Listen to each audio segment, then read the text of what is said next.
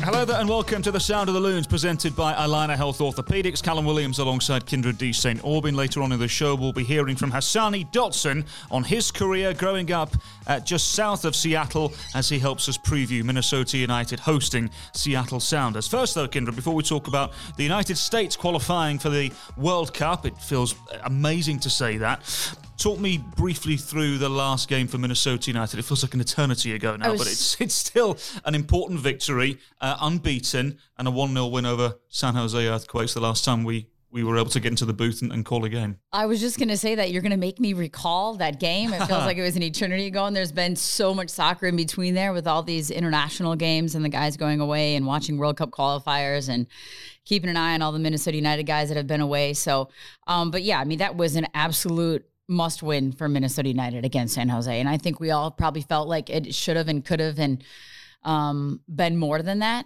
But I do think ultimately all that mattered is the 3 points. And it was really more about the performance. There was never a doubt in my mind that that was going to be a Minnesota United victory over San Jose. It never felt like there was even a inkling of any sort of offensive attack. I don't know if Dane St. Clair had to make a save hardly in that match. So different than the other games against San Jose were in games past, even though they weren't in great form, you always felt like there was maybe a threat or two going forward or on the counter and transition. That game to me felt in hand from the first whistle, and a much needed win for Minnesota United at home at Allianz Field in 2022 to get that home record off to the right start, having not won there yet. So I think all good. I think some positive performances and some that you still are trying to figure out what it's going to look like. I think that people are still going to be wondering when and if the goals are going to come for this club. And I think they will. And slowly but surely that we see that offense kind of starting to meld and recreate itself with Luis in the lineup up top and Reynoso. And if Robin comes back in the mix, or we've seen Bangugukle Hlongwane. Was that better? You're getting there, absolutely. I feel like my daughter can do it better than me. You just make me nervous now every time I try to say it. But I think that we're slowly starting to see what this team can be, and there's chemistry that still needs to evolve. And you add a new number 9 like Luis Amaria into the mix, coming back into the fold. It's just going to take a little time. So they needed that win. It was a good 3 points. How guilty is Matias Almeida for overthinking things? Oh, man. I'm really torn about Matias Almeida in the sense that, like, when he came into the league, he clearly has this impeccable coaching record, right? We've seen him do all sorts of things in all sorts of leagues as a player and a coach. And they brought him in for a high price tag because of his abilities to lead, to get guys to buy into his system. And even though the first couple seasons, he had this crazy man marking system all over the field, you could give him some props and some credit because he stuck to his guns on that. He did not change. People thought it was wonky. It wasn't going to work. The team would fizzle, but they'd have these high peaks and these low valleys throughout the season. And then now it feels like he's not sure what he wants his team to be. And so he's not straight up on the man marking, but he's also not in a very specific formation and style where guys seem to know what they're doing. We've talked about Jackson Yule. We talked about it a lot, playing center back. And then all of a sudden in that game, he was back into his more of a holding midfielder role. And they dropped, I believe it was Eric Remedi into the center back role. So I'm not really sure. And he just looks disinterested. And when your head coach starts to look disinterested, that doesn't bode well for the whole group because they all see that body language and they read that. So I think it's, I would be shocked if he lasts the whole season. And I don't know if he wants to be here for the whole season. He doesn't look like he wants to be here. And it might be better off for the San Jose Earthquakes if that happens because they need to get on the right track. And they've been off the rails a little bit here now for quite a few years. If you think about the GM changes, the coaching changes, basically since Dominic Kinnear was let go, they haven't been able to really find what they're looking for. Interesting to see what happens with Almeida. As you mentioned, he was offered the Paraguay job and turned it down before Schelotto ended up taking it. I agree. I'm just not entirely convinced he's fully committed anymore. I think he's obviously irritated. Some of his comments when Hector Herrera signed for Houston Dynamo, his comments there insinuated he was unhappy with the lack of commitment from ownership. It'll be very interesting to see. Whilst we're talking of Paraguayans, by the way, in terms of him turning down the Paraguay job, Minnesotan's very own Paraguayan, Luis Amarilla, made it 2 goals in 2 games. Typically Amarilla-type goal, playing off the shoulder, peeling off the shoulder, with a good ball in from Robin Lod. It feels as though, and we've been saying for so long, Kay, that this team is about as complete as can be in MLS, apart from the fact that they don't have a genuine goal scorer. They creative chances, that Adrian Heath's teams always create chances. But it came down to the fact that they didn't have someone to put the ball in the net on a regular basis. It feels now, and I know it's early, but it does feel as though that issue has now been eradicated with Amarilla scoring 2 and 2. I love that he scored 2 and 2, and those are very, very Luis Amarilla type of goals. And it's like Adrian Heath knows what he's talking about. Get the guy service, and he'll find a way to put him away, which is exactly what Luis Amarilla did and what they know they can get from him. I'm still not necessarily convinced that it's eradicated the complete issue, because I do think others need to contribute. You want the number 9 that can score the goals and will finish the chances in the box in those moments, put himself in the right spot, needs one touch to bury it, whatever it might be, whether it's a volley or a deflection or making the near post run, whatever it might be. But it still remains a little bit to be seen for me, because they have so much quality in their attacking players, and not just Luis and not just Ray and Robin. And we've seen Hlongwane come in now, and we've seen Fragapane, what he can do. We're going to talk to Hassani Dotson, his late arriving runs on top of the box, how valuable that can be as a goal scoring threat. And Arriaga, I mean, he's got quality on set pieces, and again, just, doing the work to get forward. So I think that they have this goal scoring capabilities, and I'm excited to see them maybe unleash a few in a game. And I think that team needs this. Get 2-3 goals in a game and really feel like you've solidified, played a complete 90 minutes. And if you can continue to get Luis Amarilla service, he will find a way to put it away. And that is a confidence that he has in himself. And I think that's what his teammates have in him as well, that if you get it anywhere in and near and around him inside the box, he'll find a way to finish it. And that is something that you just can't really put almost a value on, because when your teammates have that confidence in you and the player has the confidence in themselves, that goes a really long way in being willing to whip that ball in, to put that ball in a position where the guy doesn't have to be wide open. He'll just find a way to get it done. And that's what Luis Amarilla does for you. You mentioned international football. So before we go to break here, again, we're recording this on Thursday afternoon, so the feeling's still very fresh with the United States qualifying for the World Cup, which, again, sounds amazing to say. There's an element of relief there, no doubt, as well, after at one stage they were 2-0 down in San Jose against Costa Rica last night, with about 30 minutes to play, and all I could think was, oh no, please. And it would have taken like it something. Can't be possible. Right. But with this team, you just never know. So, and with football in this country, if it was going to happen anywhere, it would have happened here. And anyway, there is a sense of relief with the national team qualifying for the World Cup. They are back where they belong. What was your thoughts and your takes on the performance, though? Because it was a rather subdued and disappointing end to the qualifying campaign.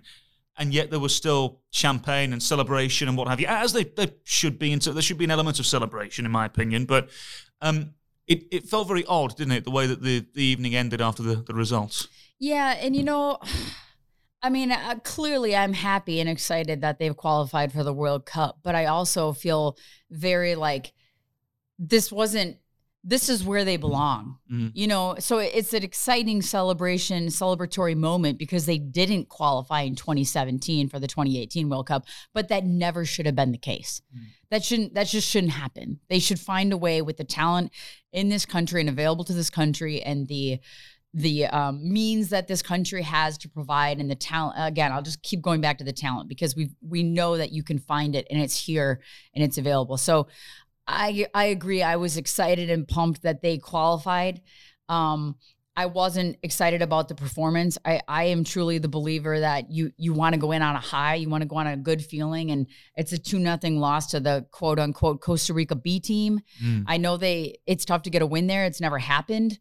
But even a draw, I just would have felt better about it. And you could tell in the Christian Pulisic post-game interview. He was subdued, and it's right after the whistle blew. So it's tough too, because your emotions are very raw and you're happy that you've qualified, and maybe now 2, 3, 4 days down the line, he'll be more excited about it. But in that moment, you're thinking you didn't win the game. Yeah.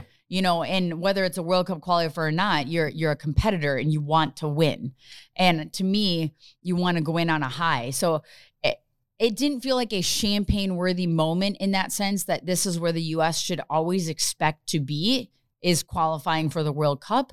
And you've also gone in on a loss. So I'm really torn about it, because clearly, thank God, they made it back in. Yeah. But it shouldn't have ever been a question in the last World Cup, and it shouldn't have been a question. And I'm not downplaying CONCACAF. I mean, it's a tremendous, when you look at the competition, how difficult it is to play on the road. I'm not downplaying the talent in those other countries by any means, but this is where the U.S. belongs. And, I don't know. It was a weird moment. It was a weird moment for me when the whistle blew last night, and it was a weird moment. And I appreciate the post-game show and the studio show that we were just talking to Mandy Lagos about, and we all had kind of different opinions on how we felt about it. But I don't know. I'm happy they're back. I'm nervous about the draw. You and I have been talking about it on Friday. But this is where they belong. How did you feel about it? I have nothing to add, in the sense of it was very, very odd, and it just felt strange. But ultimately, you have to look at it from a results point of view and say, well, they did the job. And I was talking to a friend of mine last night about this, and I wonder, is it time that we start crediting Greg Berhalter because of the Gold Cup winning the Nations League, elements of how he's improved the program, for sure. You know how I feel about Berhalter. There are many irritations that I have because I feel as though restriction is there and obvious. But ultimately, I think in this situation, you have to say well done, because he's achieved the goal, and he's arguably gone and done much more than many thought he would as well, in the sense of the Nations League victory, winning the Gold Cup, and now qualifying for the World Cup as well. All 3 boxes have been ticked. But I think that the key thing for me now, Kate, is moving forward, assessment is going to be monumentally important now ahead of the World Cup. We're assuming, as we're recording this in March, there's going to be at least 2 international windows before the World Cup. We're assuming it'll be the summer, and there's usually one in August, September time. At what point do you, as a US fan, become comfortable with what the US has to offer going into the World Cup? Because there's no doubt there's going to be a time to experiment, but at some point there has to be a regularity in terms of style, system, and even a starting 11 to prepare for that World Cup. So at what point is it okay to expect that leading into the World Cup? I think as soon as everybody is healthy and available, that should be expected. You should be able to, and if you can, availability-wise and health-wise, if your choice preferred starting 11 or even 15, let's call it, depending on rotation of substitutes like that you're going to go to in those moments, the second that is available, you need to start establishing that consistency, because the guys know their roles. The subs, the first guys off the bench, will know their roles. They know the expectations. And I'm not saying that those guys then get comfortable and think there's no competition for the starting positions, but I'm saying from a regularity standpoint, developing comfort level. I don't know when McKennie's back. I don't know what Brendan Aronson's status is. But when those guys can get back in the mix, I think you have to establish that standard that this is going to be my starting 11. You are going to be the first 3, 4, 5 off the bench. And this is the style we are going to play from the very first time you get back together again in the next window. Do you think they go into the World Cup with a style in mind, or do they have to be open to the teams that they're playing? Because let's be honest, and we've been going through several possibilities of the draw on Friday, they're going to play very different against somebody like Iran as opposed to playing against France. Oh, for sure. I mean, you have to adjust and make mindful of the opponent you're going to play against. It's like Adrian Heath on a different level, right? When we're talking club level. You know, he wants to play the 4-2-3-1, and he has a very specific style that he likes to play, but he also is smart enough to know that depending on who you're playing against, you have to adapt and change a little bit within the game. Right. So I think Greg Berhalter has to have the same. You don't want to be stubborn in your style that you think this can work against anybody. And regardless of the situation, come hell or high water, this is how we are going to play. You have to change slightly within the game who you are playing against. And we all know, we saw in CONCACAF, let alone what you're going to see in the World Cup, very different styles that you are going to play against. So I think he has to go in with the style and the lineup and the 11 and the mentality of this is the way we are going to play. This is who I'm going to start. This is who I'm going to have come off the bench. We are still competing every single day, but it can't be that every single game you're going into, you're changing 4, 5, 6 guys. It just can't. This isn't the time now. This is the time to establish some consistency, but still have competition, establish a style and understanding once these pots are drawn, once the groups are drawn, who you're going to be playing against and what you need to do to get a win, because all you need is the points to continue to move on and get out of your group and advance in the World Cup. That is what it comes down to. So there's a stubbornness in your style, but also a flexibility in your opposition. And hopefully it seems like Greg Berhalter hopefully will be smart enough now that they're actually getting to the World Cup. He's not coached in a World Cup yet, to know that this is what you need to do. It's survive and advance at this point, and you've got to be smart in your decision-making. Okay, we'll take a break and be joined by Hassani Dotson here momentarily. When injury takes you out of the game, it's time for your team to step up. At Allina Health Orthopedics, you'll get expert care backed by a whole health system of providers with convenient locations, virtual options, and an app that gives you 24/7 access to your records, test results, and care team. You're always close to the care that you need. Schedule now at allinahealth.org/ortho.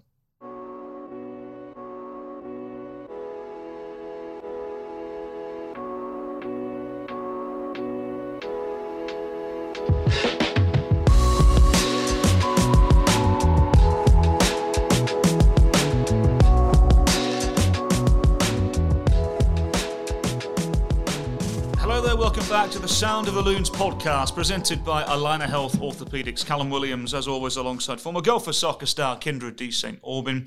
Today, Kyndra, we have a really special guest who's always smiling, always happy. And he's got every reason to be smiling and happy all the time because he's playing some fabulous football at the moment, excited for his future, and he's also a brand new dad as well. Hassani Dotson, welcome to the podcast. How are you? Thank you, guys. I'm doing good. How are you guys? Good. Just a little bit cold. It could be a bit warmer, couldn't it, this time of year? But, here we are. It's Minnesota. We will talk to you about your career growing up playing soccer in Federal Way, Washington, and as well as previewing the upcoming game against Seattle Sounders, who I know are a club that are closer than a regular club to your heart, and we'll get into that a little bit later. But first and foremost, unbeaten this season for Minnesota United. How has the season gone so far for you?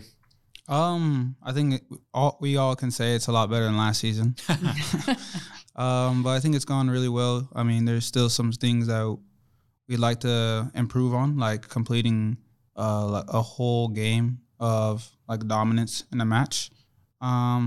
But from the results aspect, I think we're pretty happy with where we're standing right now. How, as an athlete, do you kind of balance that? Because you guys do have the results. You haven't lost yet on the season. You've done phenomenal from a defensive standpoint, maybe a little bit needed more on the goal scoring end of things, but you guys aren't where you want to be at this point, even though you've not been beaten yet. How do you balance that kind of mentally in training every day?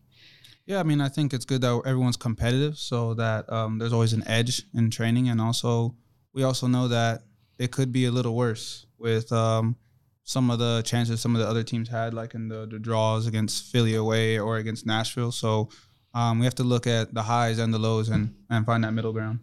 You mentioned trying to complete a 90 minutes. Adrian Heath had mentioned this to the press a couple of days ago as well. What exactly does that mean in your mind? I mean, I think obviously throughout the game there's going to be different spells of who's playing better, but I think we kind of have polar opposite in halves, Sometimes we'll start a little slow and then come into the game, and sometimes we won't finish the game off like we should. And I think that's could be a little bit normal starting the season, but I think it's definitely something that GAF's made aware to us, and so it's something that we're trying to improve on for this coming game. How do you temper the How do you view your expectations on yourself for the season based on 2019 when you were drafted to now in 2022? How do you sort of gauge your progress through the first handful of games this season?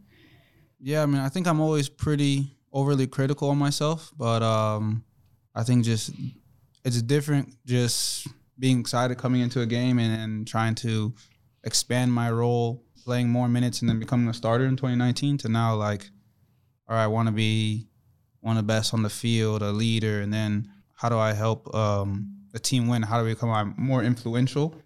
And then how does that stack up against the other players in the league? So I think that's the difference in mindset that I have now compared to then.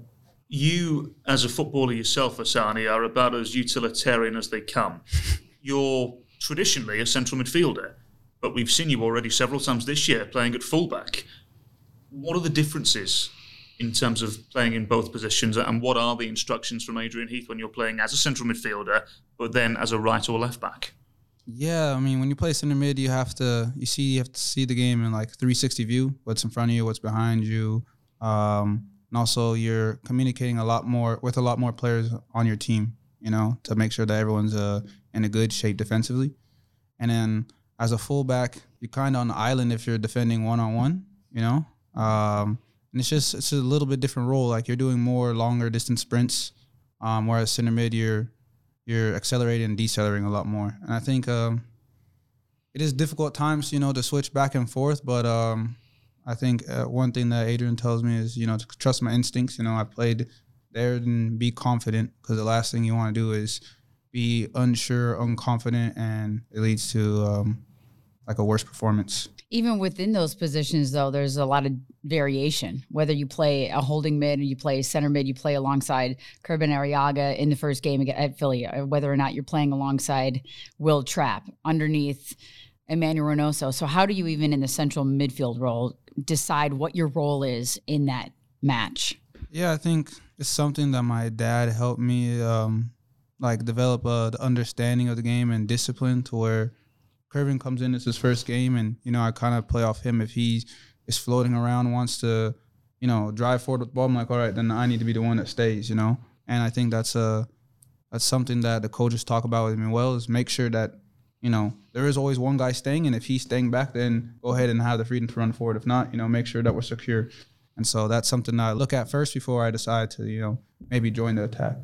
This is when you get going, a wonderful transition team. When you're playing as a fullback, though, as you mentioned, that requires an awful lot of running. So we know nowadays, the modern-day fullback, you're expected to be involved in the final third a lot more. But how has your game evolved playing at fullback over the last couple of years when you've had the chance to do so? Yeah, I think for me, I think 2020 was probably my best year at fullback. I think I was training there more regularly. So, you know, my game fitness was more prepared to do that, you know. Whereas this year I've trained more center mid, and then I went out to fullback. I mean, you guys seen Romain do it in 2019. It requires a lot. And then it's also the timing, you know, when to get forward, when to get back, because it'd be impossible to go back and forth if you're making the runs at the wrong time. So I think just for me this year, if I'm playing out there again, just watch a little bit more film. And when I watched the last game against San Jose, I didn't get forward as much as I'd like to. So, yeah. How much does it depend on who's playing in front of you? You know, and when you're in that fullback role in that outside position, how much do you look at who's playing in front of you and what kind of a player or what kind of movement they like to do, whether it's Robin on the right-hand side or Fragapane on the left, whoever it might be? How does that dictate how much you're going to get forward? Yeah, if you look at last year, for example, if you Robin and Ethan, they're completely different right wingers. Robin likes to come inside a little bit more, so you have more space on the outside, whereas Ethan, he'll make the running behind, and then you join up to support him, and then you go into attacking third that way. That's a good point, because they are very different, and it's about creating that relationship with them so they know that you're going forward, so they are also wary on the counterattack too. Has it helped with your footballing IQ as well, Hassani? Because I'm assuming when you're playing at fullback, you're seeing a lot different angles compared to what you would do in the central midfield. Yeah, I think like first going out to outside back, you understand, like you get different type of passes from players. Normally guys in the middle are under pressure, so they hit it out there a little harder, you know, to speed up the game. And so when you receive passes or when you're seeing runs being made forward, you're kind of understanding what guys like to do and what maybe I could do better when I give the ball to Romain or Chase or Kamar, whoever's out there, you know? And so just little stuff like that as well. I know I talked to you your rookie season about watching tape on guys. You were big into watching on holding midfielders. And you mentioned Ozzie Alonso specifically, guys that you would study because you wanted to emulate some of their characteristics. Once you started playing in those fullback roles, was there anybody that you wanted to emulate or that you've seen their game and you want to play like them in a fullback position? Or are you more going to just stick to watching the film on the midfielders? I'd say I'd watch Tinnerholm, just because he's athletic, but he's not known for his pace, you know? Right.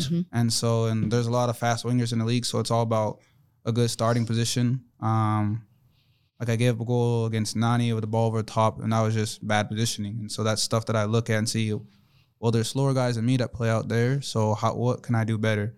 And then just also looking at Romain takes a great touch away from the winger to play the ball into the striker. That's something I also look at and try to take little parts from everyone's game that are comparable to attributes that I have and try to improve on those. To be fair, Nani wasn't bad, was he? And to be fair, you're not slow. So let's go back to the start of your career then, shall we? And when you were playing collegiately at Oregon State, how much did you learn about the game during your collegiate years? I think I matured a lot as a person, and also I learned the different aspects that soccer has. Like, I thought in academy, guys were more technical. You learn more about the movement of soccer and all that. And college is more about, at least my school, Oregon State, we're not like a big playing school, but it's more about grinding out results, right? Facing adversity and all that stuff. And you also learn like the politics of the game and stuff like that. But you also learn playing the pretty stuff isn't always going to make the difference when you're playing against guys who are older than you, more experienced than you, you know? And also that's when I first played, actually played a decent amount of games at outside back. Mm-hmm. I came in as a center mid, I played a couple of games, and then both our outside backs had hamstring. So I played left back for half of the season before I went back in the midfield. So I think that's been helped give me confidence to come in 2019 to try and play right back for all preseason and then during the season. So yeah. How'd you end up in Corvallis? What were sort of your options, and how did you end up at Oregon State?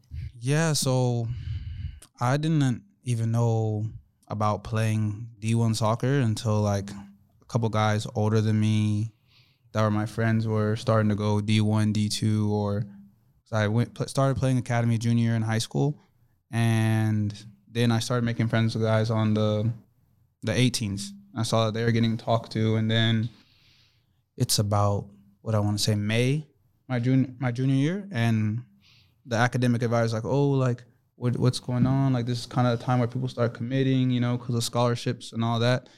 And I was really unsure. I had Seattle U. I talked to them briefly. I talked to Seattle Pacific, a D2 school, and then I played against Portland Academy, and I played really well that game. And then a week later, Oregon State has me go out there and gives me a scholarship, and I was like, yes, I can't refuse that. So that's how I ended up at Oregon State.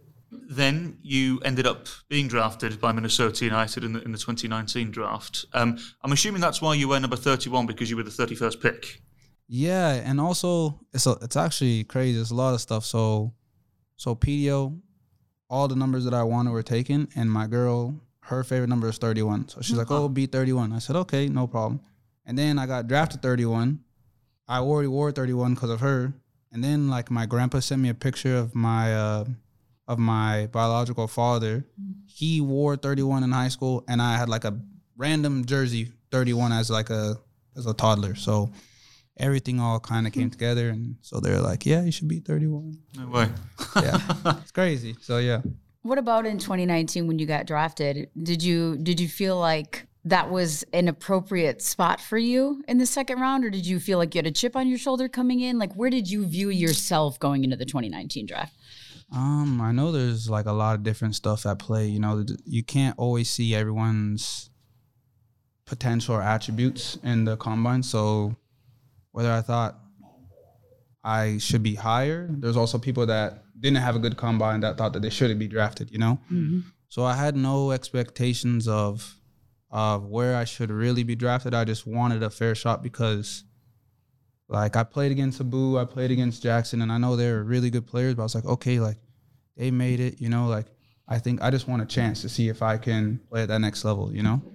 And then also, like, I watched the draft. I heard what, you know, some guys were saying about me, you know? So I said, okay, like, I just want a chance. If I'm not good enough, that's fine, you know? And so they gave me the chance, and yeah. For me, you should have been Rookie of the Year that year. And that's another conversation for another day for sure. But how much did you learn then in the professional environment as opposed to playing collegiately? Yeah, I think in a professional environment, like, guys come to work every day. You know, there's no bad person on the roster, and if they are a little less talented, they make up with that work ethic.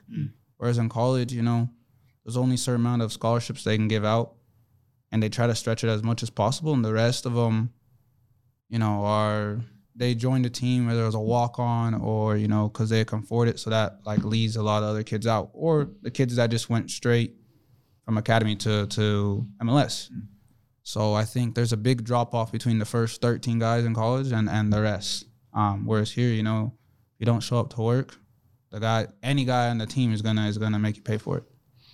Did it take you any amount of time to realize that this is a job versus a part of your academic career, like in college? Because I've heard Adrian Heath talk about that before with different guys, and just all of a sudden realizing this is your livelihood. This is your, like you said, show up to work every day. It's a different mindset and a mentality of how you need to take care of yourself on a daily basis and to have some longevity in this career.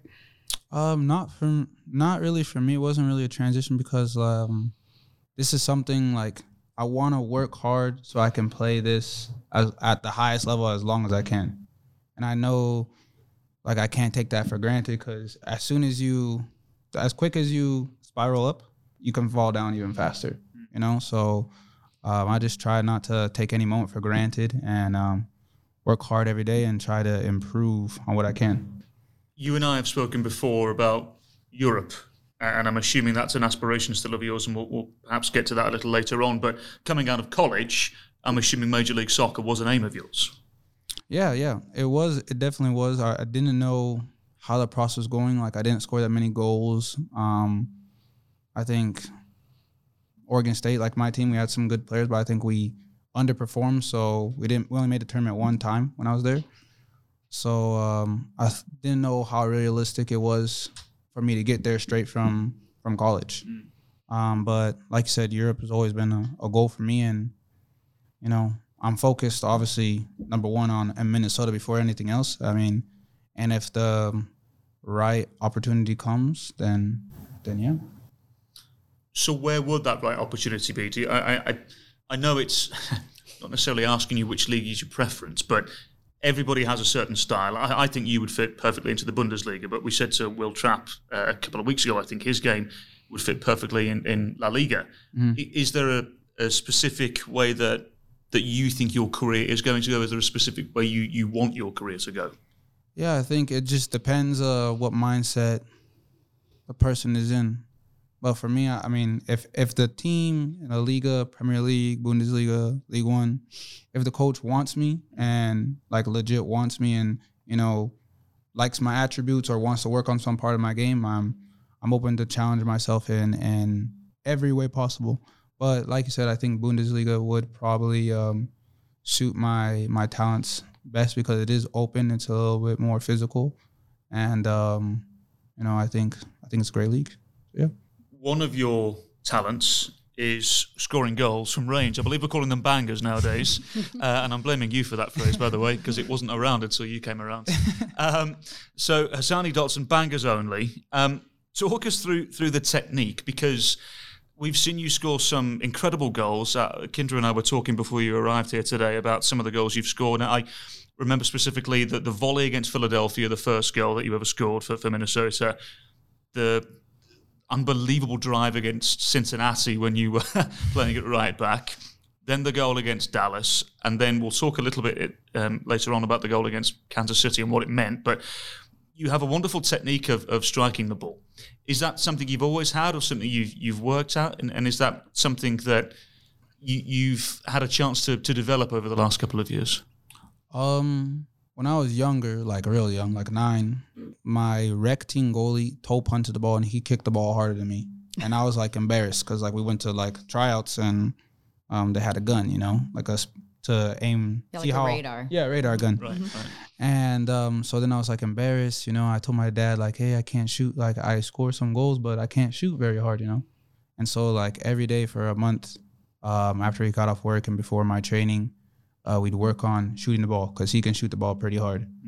And then I had from then I started having a good shot, but I used to never really shoot the ball. I always wanted to pass the ball, or, you know, for the easier goal or something. And then I scored a couple of nice goals in college, and everybody just shoot the ball. Like, you can shoot the ball, you know. And so then in preseason, I scored a couple of nice goals in practice, and it was just something that became like a routine. Just get out of your feet, shoot, get out of your feet, shoot. And then it also helps that Adrian and the coaching staff, they tell me, hey, if it's wet, hey, it's like this, make the goalie work, test him, see if he's ready, you know. And so.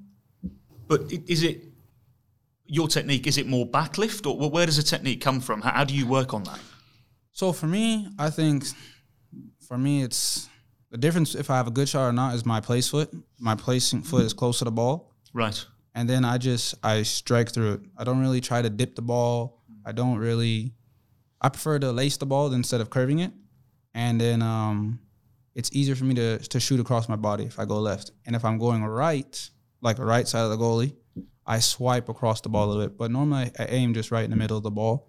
And for the muscle aspect, I think comes from my quads. I don't really use too much hamstring. So you're in the gym working on the quads? No. I mean, like, I work out, but Ty became part of the Puffy Boy committee. The what? What's the Puffy Boy committee? Yeah. The Puffy Boy committee. So we have just a little joke around because, you know, like Chase and I, we like to wear our socks higher than our knees, right? And they always fall down. You know, we're not like the slenderest of builds, but we're not chunky, you know? We just got like big bones, you know? So we call it the Puffy Boy committee. Are you the only two on it? Robin is our captain because he's a puffy boy, but he still has like soft feet, like twinkle toes, you know, when he's playing. So he's what we aspire to be. You know? Oh, so, got it. I like it. We learn new things in this podcast. Yep. This is an open podcast. Hey, speaking of, though, that when you're talking, if we're going to get real technical on the striking ability, there's one you can maybe tell me a little better, but when you're watching training and you know there are some guys that just, it maybe sounds different or looks a little different when they strike it. For me, that's sometimes when Abud and Lottie can strike something really cleanly or in a certain aspect. Who is that for you when you watch Minnesota United, where you're just like, there's a different sound to it almost when they strike it? Like, I think, like you said, Abu has a good finishing ability. Ray can finish the ball well. Same with, like, Luis has a nice technique when he curves the ball. And I like all their finishes because I typically don't curve the ball that much. And they bend that thing in the top corner. Also, like, Robin, he's really, like, his form is really clean. But in terms of sound... Well, it doesn't have to be sound. I was just thinking I'd say about form. And then Romain, He has a nice knuckle. Like, he jokes around, calls himself little Cristiano, you know, as he shoots the ball for it. But he has a nice little knuckle. So, what'd you make of his new hairstyle? It's closer to the one when he first came here with, you know. It's a little shorter still, but it was nice. It caused a lot of laughs and jokes in the locker room. And then his birthday was a couple of days later, so, yeah. Going from striking the ball supremely well to perhaps... not striking it so well, but it still resulted in a goal. Perhaps, in my opinion, your finest moment in a Minnesota United jersey was the 2019 season, towards the end of it, and that goal against Kansas City to secure playoff football for Minnesota for the first time ever in MLS. What do you remember from that moment? And take us through what it meant to you, to the team, to the Twin Cities, because it was a magnificent moment. Yeah, I just remember getting subbed onto the game. It was the first time I got subbed onto a game where we wanted to win the game instead of keep the result. And so I don't know if I was subbed on to keep the 1-1 and then we play for another day or to try to get the win. Because normally, you know, we had a lot of wingers or strikers on the team that they'd come on before me. And I remember I gave the ball to Ozzy, and it was just, the game was, it's slower in the second half than the first half normally just because of the legs of everyone. And He just played me the ball, and I was gonna play Ethan, and the guy jumped on the pass, so I dribbled past him, and then the next guy was like, "Yeah, I'm gonna do the same thing," you know. And then when I went to shoot the ball, I tried to smack it, but I whiffed it a little bit, and then it hit the defender and went in, and it was such a surreal moment. And so, yeah, words can't even put in to describe that. But yeah, that's how the play went for me. So yeah. What was the celebration like with the group? It was great. The locker room was amazing. And I remember when I went to go do the knee slide, Ethan, he messed up a couple of weeks before. So I was like, I really got to, put some energy into this one. But it was a great feeling for everyone and obviously for the club. So, yeah. Okay, let's go to your roots and Federal Way, Washington, which for those unaware is at least to my knowledge, and if it's wrong, we'll blame Google, 23 miles south of Lumen Fields. So you have been around the Seattle Sounders for some time. What do the Seattle Sounders mean to you? Is there affection towards them? Is there dislike towards them? What do they mean to you? It's a love-hate relationship. Obviously, my favorite team is Chelsea, but I'm very proud. Sorry about that. But I'm very proud to be from the Seattle region. So when they were in, I think it was the NASL days, I went and I watched so many other games because my mom worked at the concession stands at Starfire for a little bit. And so after we had a couple games, she stayed and worked there, and then they had a game later, and I just watched Leighton O'Brien and even Sebastian Latou, yes. a bunch of the older names playing for that team. And so I really grew up, watching them a lot. And then when they became an MLS team, it was a big deal. And Ozzy and Freddie Montero, my favorite players, everyone was a Seattle Sounders fan. At least in my area. And then when I tried out for a pre-academy, I didn't make the team. And so I was devastated. And then Crossfire Academy, they said, hey, we're planning a trip to go and train and play against the Inter Milan Academy. We'll pay for you to go, but you have to commit to Crossfire. And, I was disappointed. I felt like I should have made the Sounders team. So I was like, yeah. We're enemies now, So, so definitely a love-hate relationship with them, but definitely respect what they've done for, to grow the love of the game for me and for my area. So, yeah. So complicated. Very complicated, very complicated. Did you ever regret the decision to make that commitment in that moment of emotion? No, because my first year we beat them and tied them, if I can remember correctly. And then the second year, we beat them twice, and we lost them once. So we were against them. We had a better record against them. And then obviously some of my players, some of my friends that were on the Sounders, they didn't make the jump. Or there's they have 30 players on their team or something like that. So a lot of people didn't get to develop the way that me and some of the other guys on Crossfire got to. So yeah. So really, you should be a Seattle Sounders homegrown player, but you're not. Yes. And their loss rather is our gain here in Minnesota.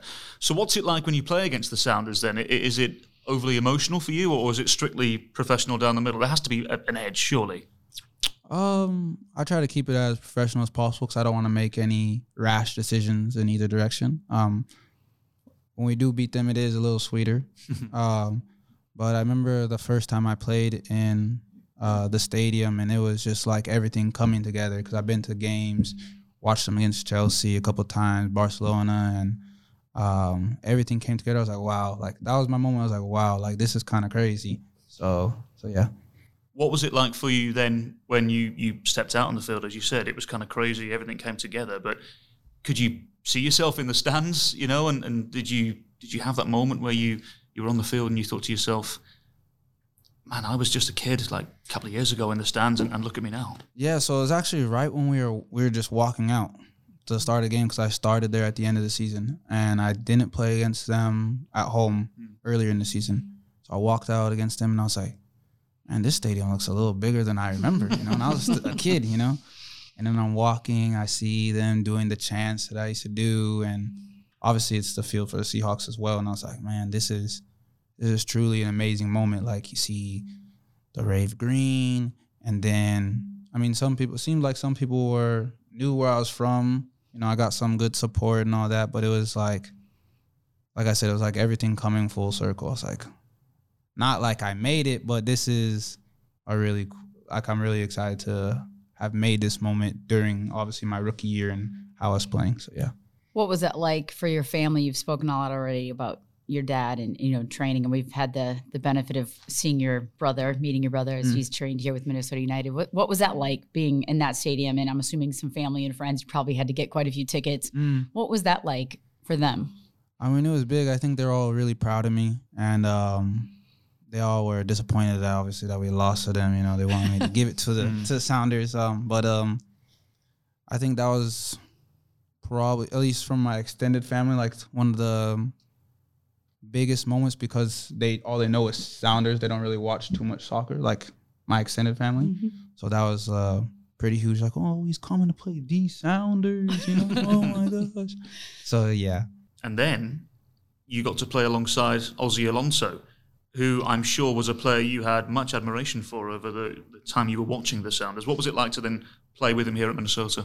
Yeah, I mean, it was huge just to see, it's obviously later in his career, but see what he's all about, how he acts. And even my brother, like, there's a picture of him with Ozzie when he's little, like, he was like, oh, that's Ozzie, And, I mean, it was huge. All my friends were talking about it. I got drafted there, and they figured out that Ozzie was moving from Seattle.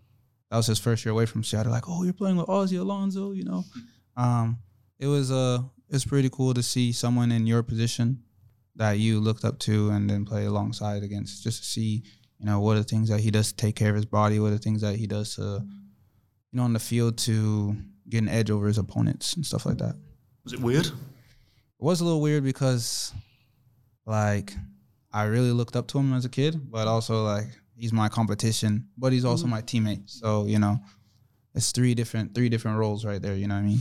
But it was I'm happy that it went like that, Okay, well, this coming weekend, it's strange to say there'll be a Seattle Sounders game against Minnesota United, and Ozzie Alonso is not involved. It's a strange, doesn't feel right, does it? It's really odd. But regardless, it's a game that I think whenever the Sounders come to town, it always feels like there's an element of significance about it, just because of the way they hold themselves, the culture at the football club, and what they've achieved. So with all of that in mind, how do you and the group prepare for Seattle Sounders this weekend? Because I don't think, Hassani, and you correct me if I'm wrong, looking at it from the outside, it's not been the Seattle Sounders that we've all become accustomed to so far this year. Now, I'm sure the Champions League and the travel and whatnot has played its part, but it's not been a particularly pleasant start for them this year. Yeah, I mean, they have a lot of really talented players, obviously, but they're a team that they've been so successful that they know how to ride the hard times. I think that's something that we learned the hard way when we lost to them in the conference finals or semifinals, however you want to phrase it. So it's not, their form is not something that we're really going to look at, but it's something that we would like to take advantage of. If we if we go hard at the start, hoping that we can, crush their spirits a little early and make them doubt themselves. But like I said, they know how to handle adversity, and they're a championship type team, and they've been through all the ups and downs. So it's not going to be an easy task for us. When you look at the Sounders roster, who's the player on this roster that you absolutely hate to play against, but would you love it if he was your teammate? Is there a style of player? Is there a specific player on that roster that just drives you batty? I think they have a pretty complete roster. I mean, if you look at the strikers, Rudy Diaz is pretty good, but I think Will Bruin has given us a pretty tough time. He's not someone that everyone talks about. He's very intelligent, and his hold-up plays really well. And in the midfield, you got João Paulo and Christian Roldan. They work both. They play both ends of the game very well. And then I think the center back, Nuhu, he's tough to play against, Like, he's really athletic. If people could see your face right now. So he's probably be maybe number one, just because I played an advanced role against them, and he's strong, he's fast, and he's kind of unpredictable. So, yeah.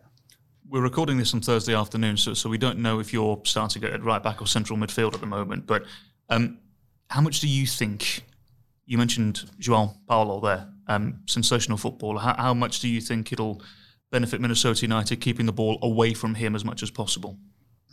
I think he does really well in the build-up play, but I think what he does really well is he wins the ball from a lot of the players that go against him, a lot of the 10s, and then his first pass is forward. And obviously he has the ability to keep the ball, go side to side, but he breaks lines very well once he wins the ball. And obviously he has the ability to make a run with the ball from time to time. But I think what they do really well is they break the midfield line, and then they have runners off of that. So it goes into Rui Diaz or even when Montero played against us, set the ball, go wide, and they whip the ball in the box very well. I think he's a really good football player, and he's one of the best center mids in the league.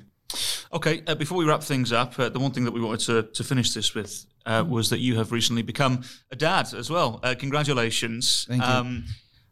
I've been told it's life-changing. I'm assuming by the bags under your eyes that's the case.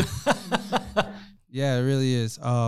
Unfortunately, they're not here with me at the moment. Everyone's planning to move in the summer. But everyone says it's different, but I didn't realize how significant that moment is when Petra gave birth to our daughter. It's like nothing I've ever experienced. And I mean, obviously I'm young, so some people say that's not much, but like the love you have for someone that you don't even know is extreme, you know? I'm already thinking she got her shots yesterday. Now I'm already thinking, like I'm away from her, but I'm like, like she's not old enough to where I can take her to ice cream or I can do this and this and this. Like I'm worried on how to comfort her or if she gets, some of the side effects from the shots. So yeah, it's a whole bunch of emotion and but it's been great. She just was 2 months a couple days ago. So yeah.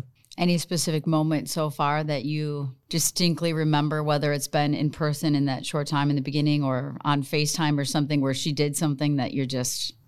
I'd say a big thing. I mean, she's growing so fast every day. I was there.